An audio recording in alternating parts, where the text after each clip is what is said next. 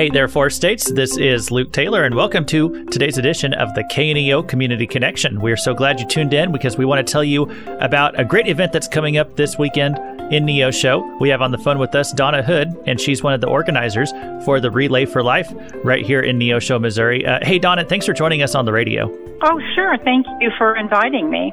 Yeah, so what do you want people to know about the event coming up? First of all, what I want them to know this year, something different. We are going to be set up downtown on our historic square.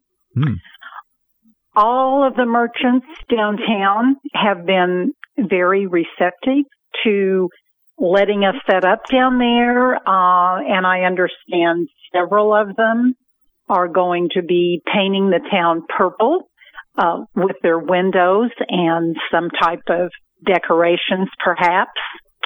So we're just really excited that we can be set up down there.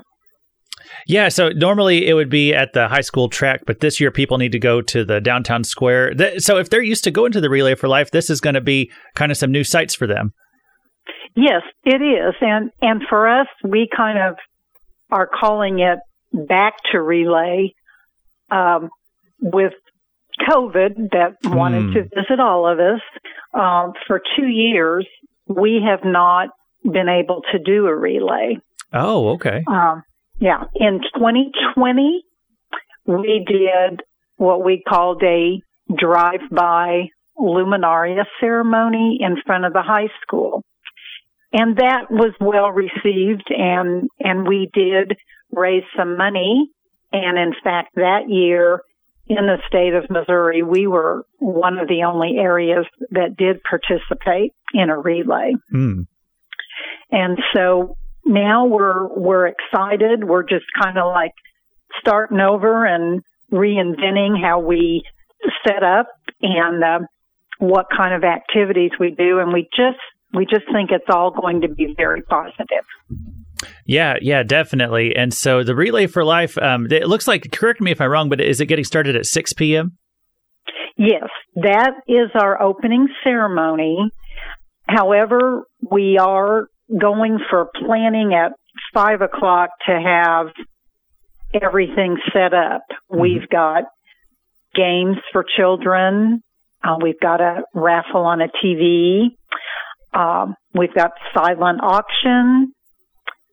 We will be selling luminaria bags if you have not been able to purchase before. The Weston Building is our headquarters for our survivors to come and say, hey, I'm here, get me signed in.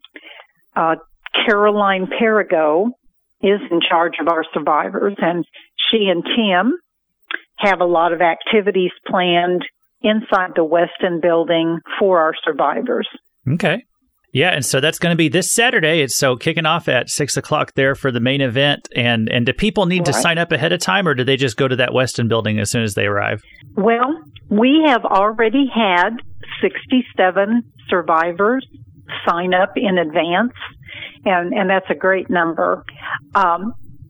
You can sign up the day of the event, or it can be done by signing up at our website. Okay. And do you have that website on hand, or is that something they should Google? I sure do. Whenever you're ready, I'm ready with that. Go ahead and let people know about that. Okay.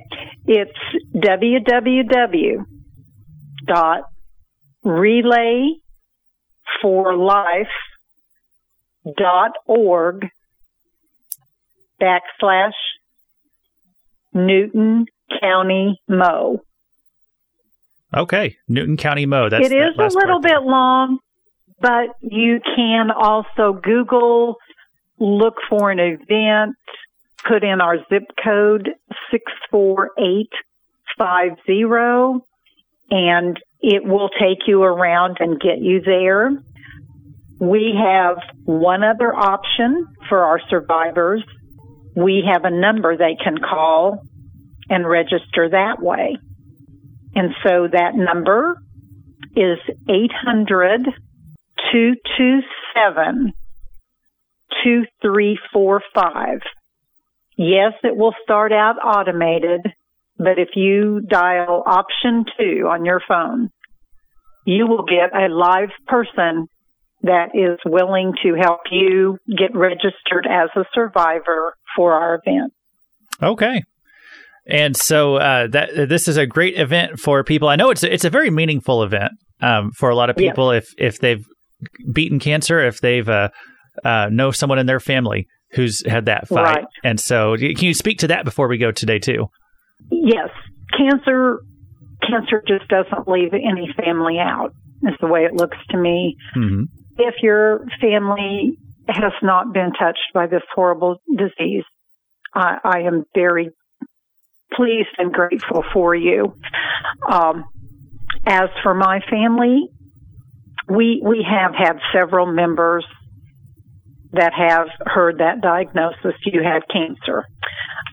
I will say that I am a survivor of 26 years, and that makes me feel good, but I want everyone to be a survivor. Mm-hmm.